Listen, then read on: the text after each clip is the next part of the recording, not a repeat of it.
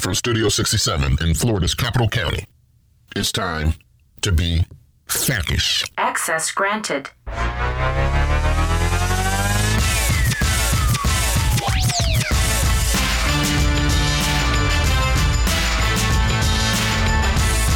Good afternoon and welcome to another episode, Week 7 of FACish here in Studio 67 in Capital City, Tallahassee. This is Jeff Scala with the Florida Association of Counties Public Policy team.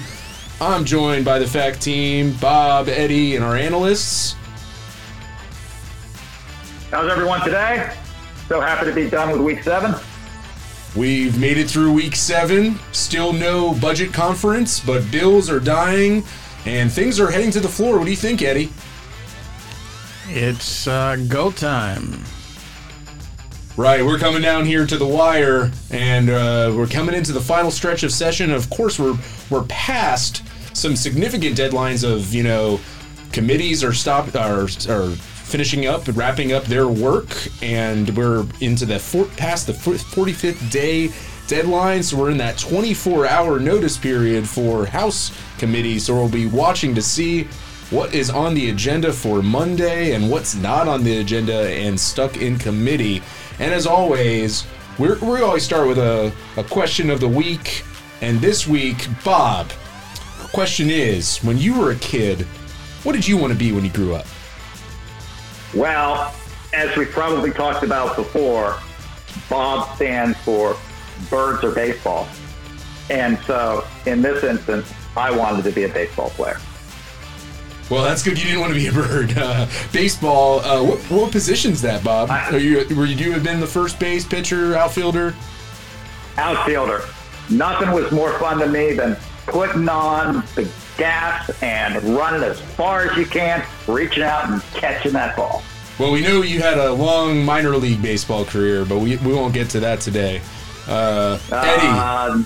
That is a myth that I've created. Eddie, how about you? Well, I had two things that I wanted to do when I was a kid. First, I wanted to be an Olympian in judo. Kind of got close, but no cigar. Black belt. I have my black belt, but not an Olympian. Although I did win national championships. And I did so as a junior and as a young adult. So you lived up to it. And I've got the trophies and medals to prove it.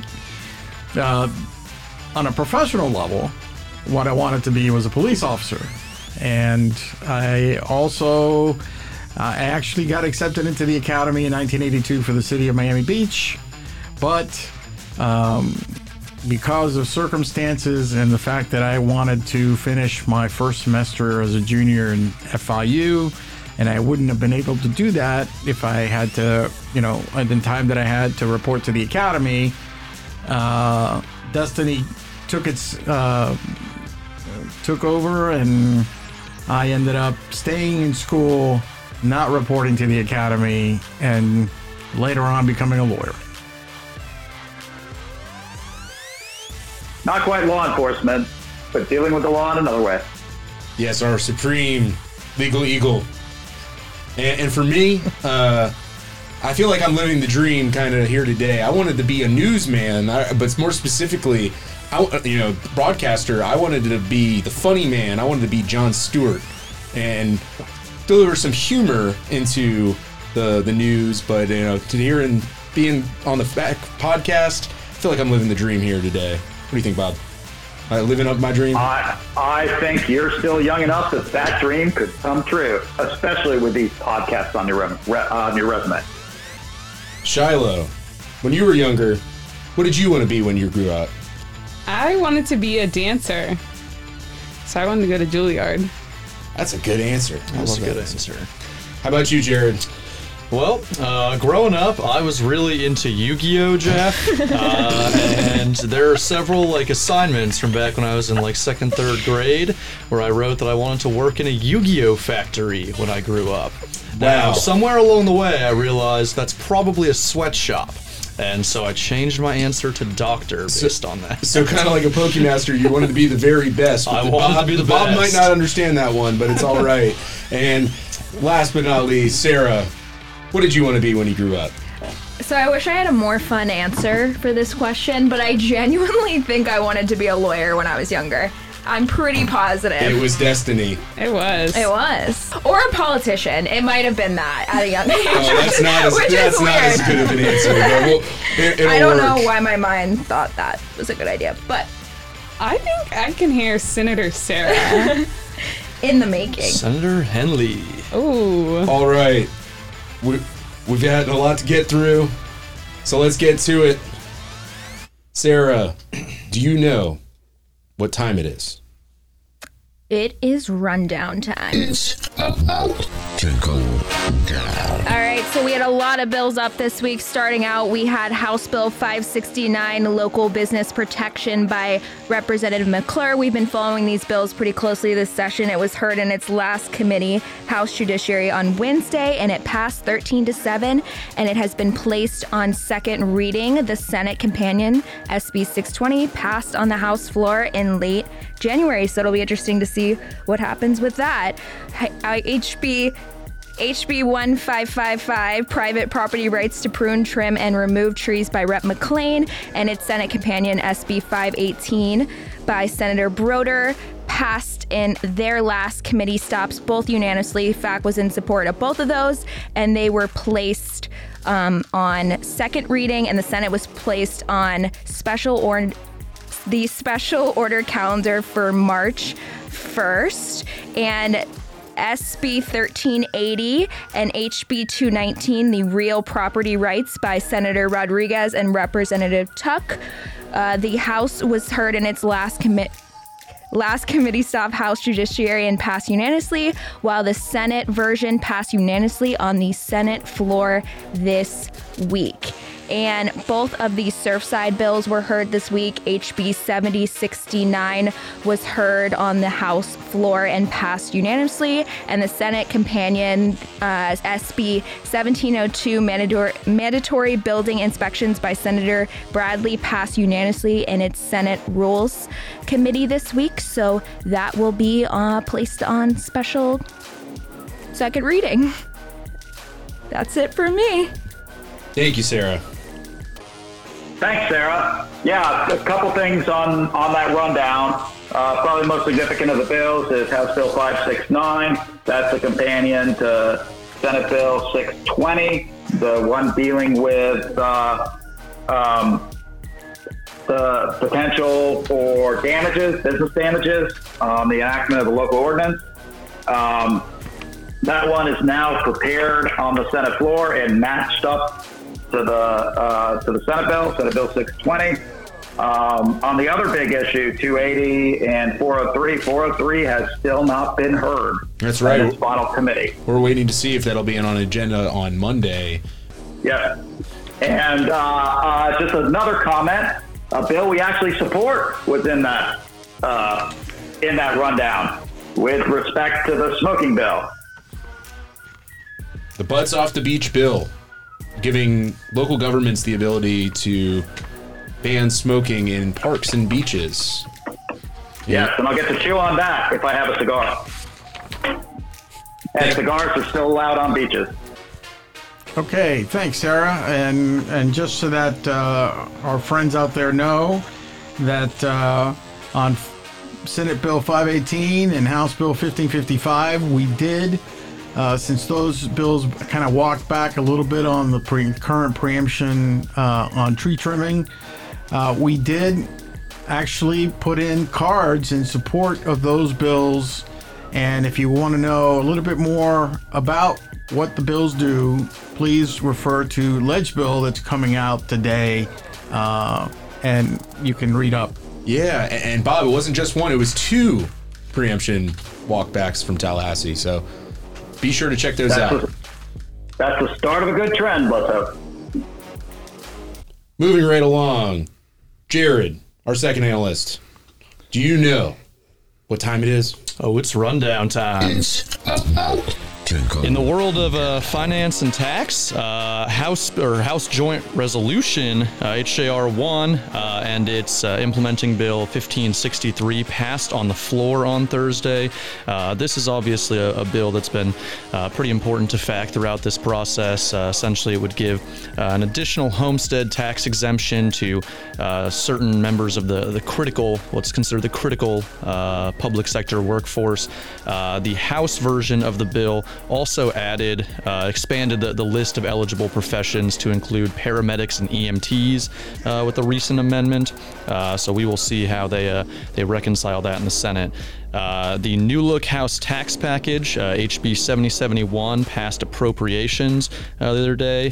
FAC remains a little apprehensive about just one specific section of the package concerning tax abatements for catastrophic events. Essentially, the intent, as we see it, was kind of to provide relief for the little guy, if you will, homes that are destroyed in a fire or something like that. No one should have to, pay property taxes while they're not living in their home once it's rendered uninhabitable. Where we're getting concerned is essentially if a Cat 5 hurricane were to wipe out major metropolitan or suburban area, it could have just a horrific impact on the tax base. So we're hoping for some sort of fail-safe to trigger wherein the state might step in and kind of help offset that loss for the counties. In the world of tourism, Senate Bill 434 and House Bill 489, both on the tourism marketing program in Florida, were both TP'd, and both are hoping to get another shot on the floor next week. House Bill 777 on local tax referenda passed the House floor 111-2. This is a bill that FAC has been chipping away at for most of this session. It's a very well-intentioned bill that would essentially make sure that any tax referenda have to coincide with a general election. The idea being that you get better turnout, more people are aware of it at that point. But unfortunately, in the case of one specific tax, the millage, or what we see as the emergency millage, tax bills would have already gone out for that. And so, you might set a referenda for this. And it's, best case scenario, 14 months before you can actually address it. So that's something that we do have some concerns over. Shifting gears over to health and safety, House Bill 105 dealing with smoking regulations passed on the House floor. This is a nice little win for the counties. They took out some prior language that would have given the counties power to regulate smoking outside of businesses, in addition to what was already there with regards to smoking on beaches and parks under county and local jurisdiction. The Senate version was TP'd this week. Just one last thing to note, the language in these two bills is still ever so slightly different. The Senate version has a little carve out for cigars and pipes, while the House version only mentions cigars. So we will see how they reconcile that. Thanks, Jared. Just a couple more things. House Bill 777, dealing with local tax referendum, passed off the floor of the House. And on the Senate side, its companion, Senate Bill 1144 by Senator Boyd, came out of the Appropriations Committee. We had awkward language on both sides to clarify that certain counties could still do a referendum at a special election. And basically, there's some emergency millage authorized in the Constitution, and this, as a practical matter, negates the ability to use it because the general election is too late to use it the year you need it. You can't schedule emergencies, but we could not get either the Senate or House sponsor to accept the language to this point. The bill's coming over to the Senate. It's still got to be heard on the Senate floor. And on the tax bill, when Jared mentioned it, I have a little post-traumatic stress disorder because I was the only person to speak against the House tax package in its final committee due to that open-ended liability for abatement. We'll be monitoring the tax package as it comes in for a landing, as it gets bounced back and forth, late amendments on the floor. So, of course, stay tuned on that issue. And Bob, just a little mention here. I think we should probably petition the legislature to provide for PTS benefits for lobbyists that have to deal with all the stuff that they put us through. And that'll have to be a subject of a different bill. Let's narrow it to lobbyists that can't make campaign contributions. I agree with that. 2 rundowns down, 1 to go. Last analyst, Shiloh. Do you know what time it is? It's rundown time. To go down. All right, in the Senate, we had Senate Bill 1450, Healthy Food Financing Initiative Program by Senator Jones, which passed unanimously in the Appropriations Subcommittee on Agriculture, Environment, and General Government. FAC waved in support of the bill, and its companion passed last week. So we look forward to seeing what happens next week as they move along. In the Senate, we also had Senate Bill 1940, Statewide Flooding and Sea Level Rise Resilience by Senator Broder, which passed unanimously. The House companion, HB 7053, also passed unanimously this week in the the State Affairs Committee. And an amendment was adopted that expands the responsibilities of the Chief Resilience Officer to work with local government entities, and FAC waved in support of both bills. Then we had the PFAS bill, which is 1475, by Representative McClure, which passed unanimously in its last committee, State Affairs. FAC waved in support of the bill. An amendment was adopted that directs DEP to adopt statewide cleanup levels for PFAS in drinking water, groundwater, and soil using criteria only if the EPA does not finalize standards for PFAS in drinking water, groundwater, and soil by January 1st, 2025. And a comparable bill, Senate Bill 7012, is scheduled for its last committee stop on February 28th. And then last but not least, we have a couple updates on broadband. So that was Senate Bill 1800 by Senator Boyd, which passed unanimously.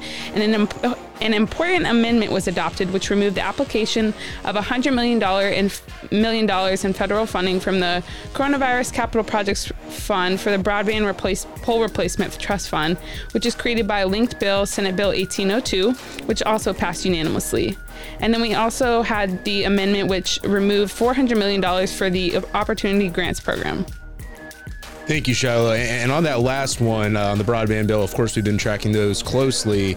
It's important to note that with the funds coming out, it'll allow the Department of Economic Opportunities Office of Broadband to focus on the state strategic plan that will come due in June, and the state grant plan that'll be required to be submitted to the federal government by September.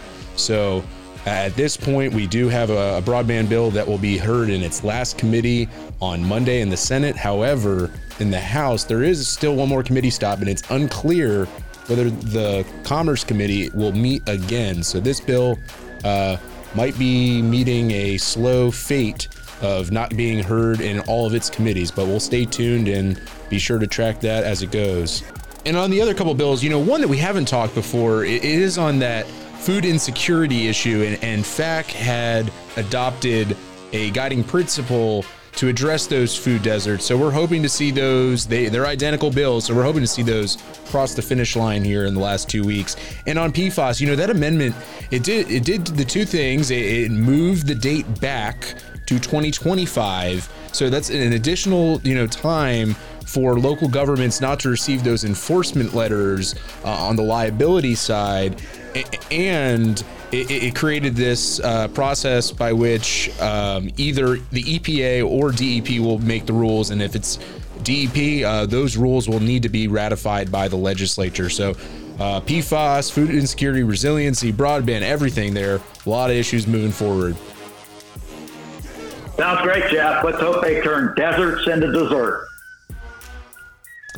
Thanks, Bob. Always appreciate that feedback. All right, we've gotten through the rundowns. And of course, we're going to move into our biggest segment.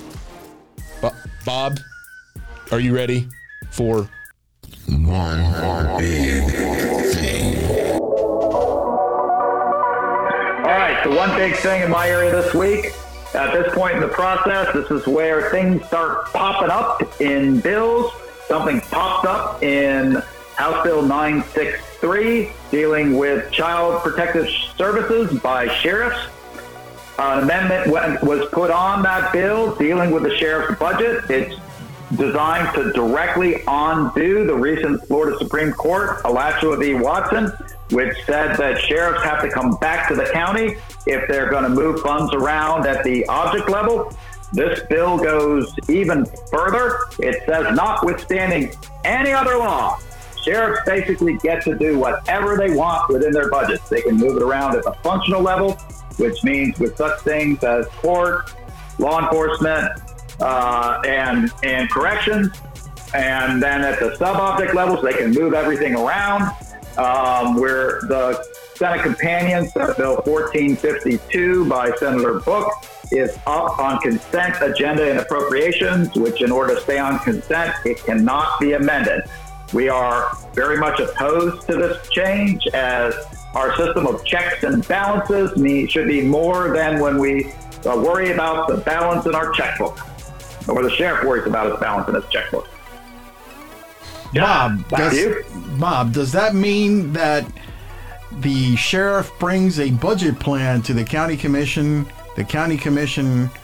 negotiates with the sheriff, they approve the budget plan, but once it's approved, does that mean that the sheriff can just throw away the budget plan and set his own priorities? I think that's absolutely the case. He could say in his budget plan he's going to spend it for one thing. He could move it into another after it's approved, and he can come back the next year and say, hey, guess what? I still need for that same first thing, with no transparency on what happened to the prior year appropriation. Wow. That's almost like our mic drop moment.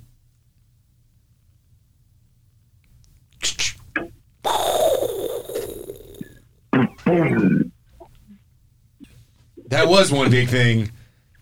We've got more big things around here, though, this week. Eddie, what was happening this week for your one big thing? All right, Jeff, thanks. The one big thing for me this week was sovereign immunity. We had Senate Bill 974 was taken up in the Rules Committee, and it was substantially amended. As you recall, in Community Affairs, that bill was amended to provide for a $1 million, $3 million cap for sovereign immunity. So that means $1 million per person, $3 million per incident or occurrence. Well, the Senate redid itself in the Rules Committee by adopting a tiered approach for sovereign immunity. And the tiers are basically, there's three levels to the tiers. The first level involves counties and municipalities under 50,000 people. And also that tier applies to state universities, public colleges, subdivisions that are not within a county or municipality, and other entities that are covered by sovereign immunity but are also not within a county or municipality. And the cap for under that tier is current law caps. $200,000 per person and $300,000 per incident. The second tier involves counties and cities with populations between 50,000 and 250,000 persons, and that includes constitutional officers, and the cap is increased for those entities to a level of 3,000 per person and 400,000, or I should say 300,000 per person and 400,000 per incident. And then the biggest category of all is for those counties and cities that are, and that includes also the state and its agencies, For populations over 250,000, the caps are raised to the level of 400,000 per person and 600,000 per incident. So this is one of the arguments against this is that it violates equal protection, that somehow the lives of people or the injuries of people are worth less in a small area of the state as opposed to our larger urban centers because of the differentials in the caps. The other part of the bill is that if you have multiple sovereign entities that are liable for a particular incident, then the total liability of all the entities involved cannot exceed the amount for the entity with the highest liability limit. So that means that if you have take for example, a small county that's contiguous to a larger county, and an incident occurs where both entities are sued and are found liable by a jury, the liability for that smaller county would rise to the level of the larger county because they have the highest liability limit. So that's also in the bill. The bill also includes some of the statutory waivers for the statute of limitations and statute of repose for injuries due to a sexual battery. That's been kind of in the bills all the way through, and it is also included in this version that passed from the Rules Committee. The bill is effective October 1st, 2022, to coincide with the fiscal year for local governments, and the new limits would apply only to those claims that arise on or after that effective date. And that is it for me. Jeff, back to you. Thanks, Eddie. And Bob, do you got anything to add there? Nope. I will not. I'll be immune from the conversation on sovereign immunity. That is, I could not add anything to the great work that Eddie did. Good answer. Deferring to Eddie. Absolutely. I do want to add one more thing because the House Bill 985 by Representative Beltran was on the Judiciary Committee agenda. And what happened? But before the committee meeting actually started, the chair announced that bill was temporarily postponed, even though Representative Beltran is a member of the Judiciary Committee and actually was sitting in committee while that announcement was being made.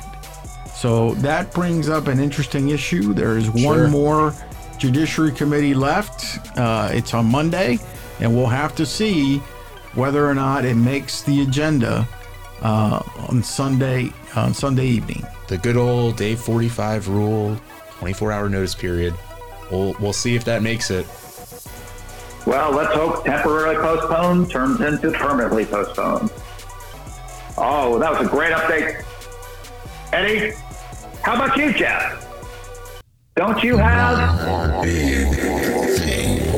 I do, Bob. I've got one big thing, and it's not broadband this week, but it's another technology issue that we've been tracking all session long on cybersecurity. There is House Bill 7055, which is being introduced by both the State Administration Committee, but also Representative Gio Lombardo.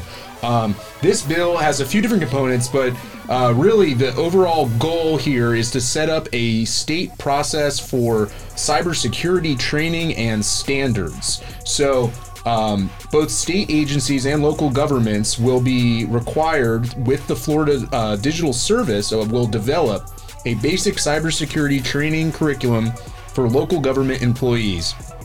All local government employees with access to the local government's network must complete the basic cybersecurity training within 30 days after commencing employment and annually thereafter. And local governments will also be required to adopt cybersecurity standards that safeguard its data, information technology, and information technology resources to ensure availability, confidentiality, and integrity. So it is a little open-ended here on what the standards are. They're going to be needing to be in compliance with the NIST cybersecurity framework. And in these standards, there's some reporting summaries for when a local government has a cybersecurity incident or a ransomware incident. So the bill creates a 5-tiered level of severity for incident reporting, with local governments and state agencies being needed to report a summary of facts, date of the most recent backup of their data, what type of data was compromised in the incident, the potential estimated impact, if it is ransomware, how much they paid in a ransom, or what the ransom demand was, because they couldn't pay a ransom under this bill. This bill also creates a prohibition on paying a ransom. The Florida House, and it looks like the whole legislature is taking a stand against what they're saying, wanting to take a stand against terrorists. We're not going to negotiate with them and pay them a ransom.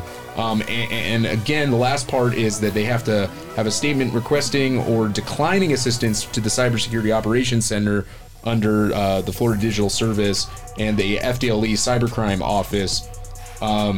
These while this is a mandate, there is a lot of money in the state budget right now. Over $70 million specifically for this local government training and standards, but also another $100 million that the state is setting aside to set up this framework with the University of South Florida and Cyber Florida, who's taking the lead on the academic side here in Florida. This is something that we did weigh in support in committee. There's a lot of support for local governments included in the bill and in the budget. And it will also provide an additional responsibility to the Florida Cybersecurity Advisory Council, which is, of course, headed up by Lieutenant Governor Nunez, to advise counties and municipalities on cybersecurity, including cyber threats, trends, and best practices. So the state is taking a more active role in including local governments in its cyber approach. The weakest link of the system could be a small city or a county or a state agency. So we want to make sure that all aspects of our infrastructure network that guard our critical infrastructure are on the same level playing field and have the same types of standards. So we will be watching that one. The Senate Bill 1670 by Senator Hudson got a delete all this morning that matches the House bill. So we will be looking towards conference to see if the money in the Senate, which was unfortunately non-existent, we won't want to see that money come up to the level of the House that has prioritized this issue. And that is my one big thing for this week, Bob. Jeff, are you saying that we have a chance for the very rarely seen funded mandate, right, albeit with grants? Right. So, and they're using grant money through the state share of the American Rescue Plan. So this is money coming from the feds, and of course that money can the Biden bucks, Santa's dollars, whatever you want to call it, that could be used as an allowable expense under the state or local fiscal recovery share that we've all received. Can't remember the last time I saw one of those. Okay. We've gotten through the rundown. We've gotten through one big thing. Got a couple of announcements this week. Of course, it was Hillsborough County Day. We had the pirate ship, Gasparilla folks up, tossing Cubans out to the good people. Ybor City type Cuban sandwiches with a little bit of salami. Yeah, the original Cuban sandwich. That's correct. And it was also FAMU Day at the Capitol. I know we had some Rattler love in the office here this week. But of course, we're winding things down. The legislature's winding things down. Committees are wrapping up. We still don't have budget allocations per silo, so there's no budget conference this weekend. So we will stay tuned on that front. What else, Eddie? What else should we expect as we go down the last 2 weeks here? Well, we're looking forward to budget discussions, as next week is the 8th week, and next weekend we can expect to be loaded with budget conference. So budget time is here, and Get your rest. Are going to be get your rest this weekend. Eat your because Wheaties. next weekend we're going to be up and about for long times. And of course, as always, we're going to have a lot of downtime as well as we wait for the 5-minute committees and the discussion in between. And we've got to make sure Bob doesn't have any balls to juggle in that downtime. I know he's going to find a way to fill it with. Hey, got to keep one in the air. Only rule for juggling, one's always got to be in the air. Feels like the last 2 weeks when you're juggling, because you never know from out of thin air what new issue is going to come up. Pop up as an amendment. Everything that was too good to be filed in the bill or amended in the committee shows up in those last 2 weeks on the floor. Right, so stay close to your phones. Look for those amendments. I know we will be. Our whole team, the analysts will be too. And Bob, as always, we always wrap this up with a quote of the week. What do we got? All right, this week it's going to be from the gambler, Mr. Kenny Rogers. You got to know when to hold them, know when to fold them, know when to walk away, and always know when to run. And with that, that's it for this week's edition of FACish. We'll see you next week. Fac out.